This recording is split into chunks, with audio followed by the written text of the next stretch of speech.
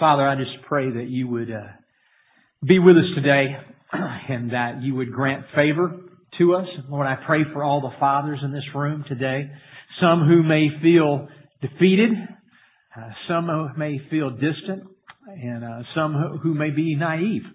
Lord, I pray, God, that you would encourage our hearts. Lord, I encourage those, Father, who don't have children but have determined and decided to be dads to other people, decided to be moms to other people. Lord, I pray that today you would encourage their hearts.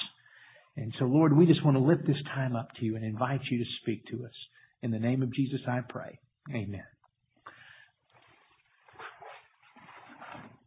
We're going to look at the book of Esther today, and I know you're very familiar with that story, most of you, and you would say that's kind of an odd Father's Day message. The book of Esther. Isn't that about a little Jewish girl who grows up to become queen? And yes, it is. But we want to talk about it. I think there's some neat principles we can glean here. It reminds me, Father's Day reminds me of that story about the little boys who wanted a pet, and their father and their mother said, okay, I'm going to give it, I'm going to get you a pet, but if you don't take care of it, then we're going to send it back. We're not going to keep it. So we're not going to get a dog, we're not going to get a cat. So they went into the pet store and they decided they'd get a hamster. And the mother said, now look, I want to tell you once again, if you don't take care of this, you are not going to keep it. You've got to clean the cage, you've got to water it, you've got to feed it. You've got to be the one that takes care of it. If not, we're going to send him back. So they were so excited. So let's name him Danny. Okay, this is Danny the hamster. So the first few days it was fine, but within a week, it started. Have you cleaned the cage? Have you watered Danny? Have you given him any food? And, each week, just kind of over and over. Finally, after a couple of months, the mom found another home for Danny. And, she brought the boys in. She said, boys, I've got some bad news for you. There's going to be a change. Someone's going to be moving out of our house, and Danny's going to have to go. And you knew this when we made this commitment. And so here's the deal. I found another home for him. And the boys were taking it surprisingly well. And one of the boys said, well, he's sure been around here a long time. We sure will miss him. He said, yeah, I know. Well, another little boy said, well, maybe if he just didn't make so much mess and just leave things such a mess all the time, if he could clean up after himself, maybe we could keep him. And Mom said, no, I've made my decision. Now go get the cage. We're taking Danny next door. Danny! And the boys started to cry. We thought you said Daddy! This is not one of those beat your dad up sermons. I just think that's a great story, though. It lets us know right where we are sometimes. We're not going to go over this, but I just thought this was a great list that I have for you. One of them I just compiled from 100 different places in some of my own thoughts, 25 ways to be a good dad. And then on the back is a list that Tony Dungy puts out. And so I would just invite you as fathers to look over that. It's just a little card that I'm going to keep, and I just thought I'd share that with you. And those are just good principles for us to remember, and good principles for us to know. My father, he made a lot of mistakes in life, and by no means was perfect. But one of the things that he really taught my brothers and me as well was to look out for people who could not take care of themselves very well. People who had kind of been left behind. People who'd kind of been left out. So I remember there was a guy named Elmo that lived down the street from us. I mean, his name really was Elmo. And he probably had about a third or fourth grade education, and he had about the mind of a third or fourth grader. And he was always walking everywhere, and Dad would always pick him up. And on his birthday and on Christmas, my dad would always get food for him or bring him over. There was another guy named Cecil McDonald, who maybe had a second grade mentality. And would come to church. My dad would make sure he was at church, and my dad would make sure he always had a meal after church. And my dad would go look after him, and he would invite him to lunch with our family if we went out. And my dad was just always looking out for folks like that. There were certain widows in our church. There were a couple of single moms who had lost their husbands, and my dad would have the kids come over, and he would take them out to ride horses. And he was always looking out for people who were kind of on the outside. To this day, they live next to a military base that he still works with, a military post. And incoming soldiers, particularly enlisted men, boys who were 17 and 18, 19 years old, wouldn't know anybody. My dad would invite them, come on over our house, let's go have lunch. And sometimes my mom would say, you want to give me some warning on this? And but he was really, really good about that. And today, I think that's one of the reasons that I'm a pastor. My brother does pastoral care. My other brother's a lawyer. I'm not sure what happened there, but nevertheless, I'm thankful for that example. There was a quote, I don't know where it originated, but it was one that was indicative of my father, and it goes like this. You can tell a lot about a man or a woman by the way that they treat the people who can do nothing for them. How do you treat the people who can't help you, who can do nothing for you? That's really a picture of who we are. Well, there's a guy in the Bible here. His name is Mordecai. And Mordecai is actually a single guy. It doesn't appear that he was married or had any children. But he made a conscious decision to be a dad. Because the Bible tells us that Hadassah, or Esther as we call her, had no mother or father. Her parents had died, and Mordecai was a cousin. And he decided to be a dad for her. So this morning, it's not about if we've had children. We can make a decision to be a dad. We can biologically have children and decide not to be a father. As Stephen Covey says, one of the most important things you can do as a father is on your way home from work, decide to be a dad that day. And certainly that's what Mordecai does. And because Mordecai does that, I believe there's 6 principles that Esther gleans from Mordecai, the one individual who really poured into her life. The first one is support. She learned the importance of good support. Ray talked about how many children are growing up today without a father's support and just the ramifications of that. Matter of fact, we now know, psychologists say that there need to be about 7 or 8 adults that speak into your life, that have positive influence in your life. And so it's important that we have support even outside of our own family setting for our children. And number 2, submission. We will see that Esther learned the characteristic of submission, honor, and sacrifice, of prayer and supplication, and being shrewd and wise. We see these characteristics in the story of Esther. Let me just read a few verses, and then I want to tell the story. I want to start chapter 1, and I just want to read a few verses, and then we'll tell this story. This is what happened during the time of Xerxes, and you can just listen to this. And Xerxes, who ruled over 127 provinces, stretching from India to Kush. 127 provinces. These are the Chaldeans, okay? And they have overthrown the Babylonian Empire. This is about 500 years before the time of Christ. And what they've done is they've basically conquered much of the known world in that area. They are the predominant military power. So Xerxes is the man, or Xerxes is the man, depending on how you want to pronounce that. And he has full authority. And during this time, for whatever reason, he has chosen to be sympathetic toward the Jews, and he's allowed them to go home. The Babylonians had taken them into captivity about 70 years before and had marched almost all of them out of the Jerusalem area and brought them here into the Persian area, into the Babylonian Empire. And now, through Ezra and Nehemiah and others, many have gone home, but some have stayed. And Mordecai is one of those who has chosen to stay. Well, you know the story. Here's what happens. Xerxes has this 180-day party, and probably many scholars think because they had invaded Greece and it looked like Greece would be completely conquered, and it was really the last threat to them. They'd already conquered the Babylonians, and now they were conquering Greece. And so they have this big 180-day party. And then they decide to top it off with another 7-day party, a 7-day celebration. Well, during this 7-day celebration, you can imagine what it was like. I mean, they were probably so drunk and messed up at this point that they didn't have any good sense. Well, Xerxes decided, you know what? I'd like for the queen to come on in here to my party here, which was probably all men, and I'd like to show her off. And I'm sure it was for her intellect. And so it was requested that she come, and her name was Vashti. And Vashti said, I ain't going in there with all those drunk guys. I'm not doing it. Well, because they were in such a good mental state, they decided, first of all, Xerxes, he was just humiliated. And he begins to listen to some of these guys, and they start to say, you know what, you can't put up with that. I mean, the queen can't respect the king. I mean, who can? I mean, this is going to be bad news for all of us as men. I mean, women are hear about this, they'll just kind of take over the place. This is not good. You got to do something about it.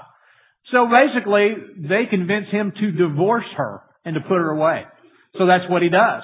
He divorces her and puts her away. Then we go to chapter 2, and in chapter 2, the Bible says that apparently he sobered up, and then he remembered, I miss her. I wish I hadn't done that. But it's too late. He's banned her according to the law of the Medes and the Persian, which incidentally came during this reign. The law of the Medes and Persian was an irrevocable law. It could not even be revoked by the king. And so now he is without a queen. So these same bright guys say, I tell you, here's what we do. Let's have a beauty contest. Let's get about 100 hot-looking women, and let's teach them to be my fair lady, and then we'll parade them out, and you can select one. Well, it's during this time that Esther kind of comes on the scene. Hadassah. Matter of fact, if you have your Bibles in Esther chapter 2, beginning with verse 7, the Bible says that Mordecai had a cousin named Hadassah, which means dazzling beauty in Persian, and who he brought up, and she had neither father or mother, and this girl was known as Esther and was lovely in form and features, and Mordecai had taken her as his own daughter, and when her father and her mother had died. And then this edict was given by the king. This edict was given by the king for all these women to come together, and Esther was one of them. And Esther had learned, and she had gleaned the support of Mordecai. She had a good self-esteem, and she not only gleaned the support, but she submitted to him. And so here we see in chapter 2, when she gets to the courts, there is a head eunuch. His name is Haggai.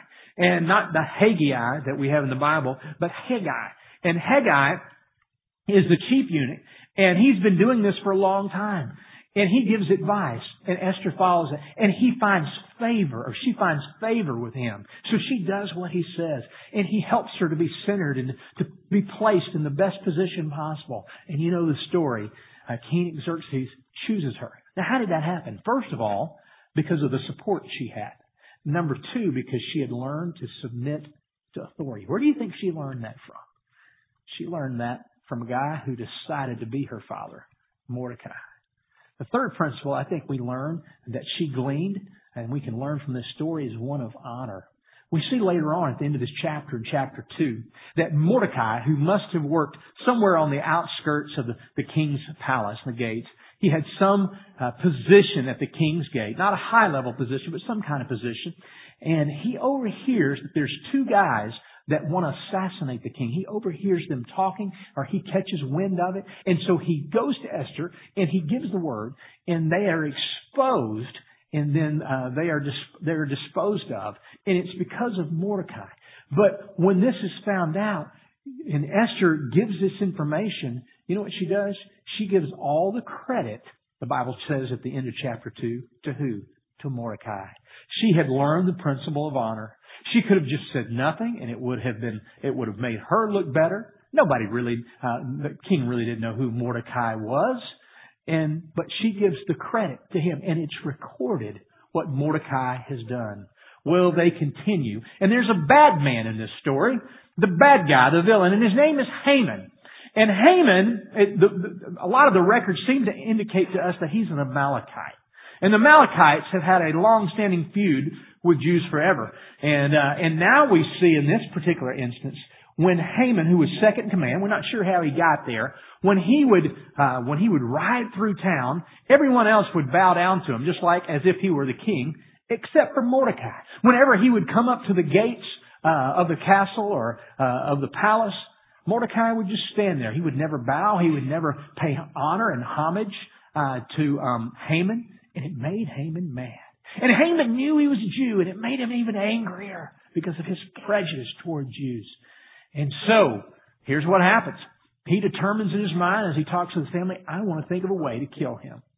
And matter of fact, he not only comes up with a way to kill him, he comes up with an idea how he can just get rid of all Jews, how he can see the Jewish people exterminated. So he plots up this thought, And he gets before the king because he's second in command. He's drinking with them. They're having a party. And he goes, there's a group of people, king, who are causing a lot of problems. I'm really concerned about a revolt and about their dishonor and disrespect for our kingdom. And I just think they're going to cause grave problems in the future. I think it's important that we deal with this.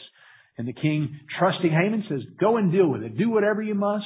And he issues the command according to the law of the Medes and the Persians. And so this occurs, and Mordecai gets wind of it. And it won't be just for those Jews there, but nationally everywhere. All the people groups will have free reign to begin to kill and to begin to exterminate. Basically, an ancient day Holocaust will be allowed to transpire to get rid of all the Jewish people. And that would have appealed to some of these people groups because they then would have been able to take their wealth and their houses and their lands and anything they wanted. And it would have been free and clear and completely legal. Well, when Mordecai hears of this, he goes to his daughter, Esther, and he says, look, this is what's happening. You're going to have to go and stand before the king on behalf of the Jewish people and ask him to relent. And Esther says, I can't go because he's not called for me in 30 days. And if it's not a specific place where I'm supposed to be and meet him, I can't just show up without permission, without a request. I have to be requested. If I go and I show up, then I can be disposed of. I can be killed. And it's interesting what Mordecai says to Esther, his daughter, his only daughter. He says, do not think that because you are queen that this fate will not come upon you as well. For if you do not do this, then someone else will rise to the occasion. But who knows that you have been placed here for such a time as this? This is why you've been placed here. Now, actually, what's interesting, in the book of Esther, you don't see the name of God mentioned. But you see the sovereignty, you see the Spirit of God, you see the providence of God all throughout the book. So Esther decides, okay, I will do it. She's willing to sacrifice her life, if that's what it means, for the good of her people, because she has an uncle who's taught her support, submission, honor, and sacrifice. So in fact, she begins to devise a plan. And before she does that, the Bible tells us in chapter 4 that she calls upon Mordecai and all the Jews to begin to fast, the Bible says. And fasting, pretty much in every situation that we find in Scripture, prayer is accompanied by fasting. So they begin to fast and make supplication before the Lord in order that this may go well. And so the other thing that he's taught her certainly is prayer, but shrewdness and wisdom. She begins to devise a plan now. And she begins to think, and she begins to pray. God begins to work with her wisdom. The first thing that happens is as she goes, the king sees her and she's so dolled up. She looks so nice. She smells so good. He says, come on in. And he goes, God, what would you like? I'll give you up to half the kingdom. That was just an expression that they often used. And so she came in and she said, well, I just want to spend more time with you. Matter of fact, I would like to have dinner with you and with Haman tomorrow night. And then I'll share with you what I would love for you to do. Well, that night, God's at work. The people have been praying, have been fasting, and that night, Haman, the bad guy, can't sleep. So he has gallows built for Mordecai, and he's going to have him hung the next day. He can't wait. But there's someone else that can't sleep in the providence of God, and it's the king. The king can't sleep that night, and so because he can't sleep, he orders the annals of all the things that have occurred in the last few years that have been written down to be brought to him. And he begins to read through those. And he notices just a few years before that something had occurred, that there had been an assassination attempt on his life. And someone had exposed that attempt. And he asked one of his servants, he said, what happened for that guy, this man Mordecai? How did we reward him? They said, nothing was ever done. Just so happened to be that night. The providence of God. Said, well, something needs to be done. So the next day, Haman comes to the court. Haman's feeling pretty good because he's excited about what's going to happen. How the one person who's not making him feel good about himself, not stroking his ego, is going to be taken care of. And not only that, all of his people. And Haman comes in full of himself and he says, And the king says, Haman, I'm glad you're here. I've got a question for you. What should be done for the man that the king wants to honor? A man that the king wants to show special attention to in special things. And Haman thinks, must be me. I'm the number 2 guy. I hang out with the king more than anybody else. I tell you what you do, king. Here's what you do. Put your royal robe upon that man. And then allow your chariots and your horses to ride through the city and say, this is how the king honors men who he desires to honor. This is what you should do for him.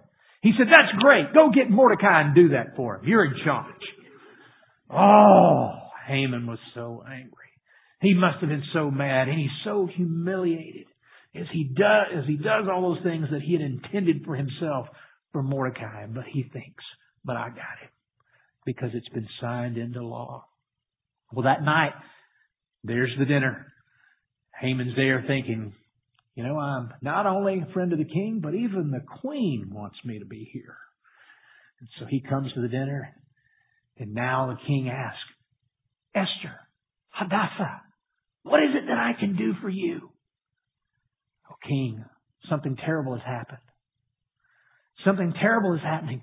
I and my people are going to be exterminated. Someone has created a law and has created a set of events and has manipulated the circumstance and manipulated you to where I'm going to be disposed of and all my people. And I beg of you not to let this happen. And the king rose to his feet. Who would do such a thing? And she points at Haman. The king is so infuriated, he doesn't know what to do. He leaves the room. And while he's gone, Haman gets on his hands and knees. He begins to beg and he begins to claw at her and grab her dress. And just as he's grabbing her dress and pulling on her, the king walks in and he said, will you attack my wife? He's so angry. He looks out the window and he sees the gallows that were meant for Mordecai. And he sends Haman out to be hung there on the very gallows in which he intended to hang Mordecai. He then issues a decree at the wisdom of Queen Esther and says, if you would, king, send out notice, because it's coming up here in just a day or two, that all Jews should be allowed to defend themselves, that they should prepare themselves, that they should receive weapons, and they should build fortresses. They should organize themselves. For the day is coming soon that the edict will transpire to exterminate the Jews. I know it cannot be revoked. It cannot be changed. But will you issue that edict that they can defend themselves? And that what is about to occur, would you help them in that process of defense? And so the king grants that request. And you know the story. The Jews are able to defend themselves and ward off their oppressors. And now that day is known as Purim. That all started with a man named Mordecai who taught the lessons of support, submission, honor, prayer and supplication, sacrifice, and shrewdness. Yesterday, as I stood here and preached, I shared that story with you earlier about everyone who had been impacted by Nita Miller's life to stand. And I thought about, you know what? That's the kind of impact I want to make. I want to teach my children the principles of Scripture and the principles of life to where one day, when I die, they can stand and give honor and praise to God Almighty because I have taught them well and because through their lives and through my lives, people have been impacted for the kingdom of God. Let me ask you this question. What legacy are you leaving today? What principles and truths are you making sure that your children know? You may be saying, I'm single. You know what? Mordecai was a single guy, and he decided to be a dad. Every Sunday, you know this, we have children that come to this church who don't have parents. You can decide to be a mother. You can decide to be a dad. You can decide to be one of those supports. What legacy you're leaving? What impact are you making? Let's pray. Father, thank you for this time together today. And thank you, Lord, for just the opportunity to know you and to allow us the privilege of being used by You to make impact in the lives of our children, in the lives of children who are not our children, and in the lives of others. I pray, Lord, that we would ask that question, what impact are we making? And for us as dads, are we deciding to be a dad daily? Have we made the conscious decision not to just show up, but to be actively a part of our children's life? To be teaching them the principles of Scripture.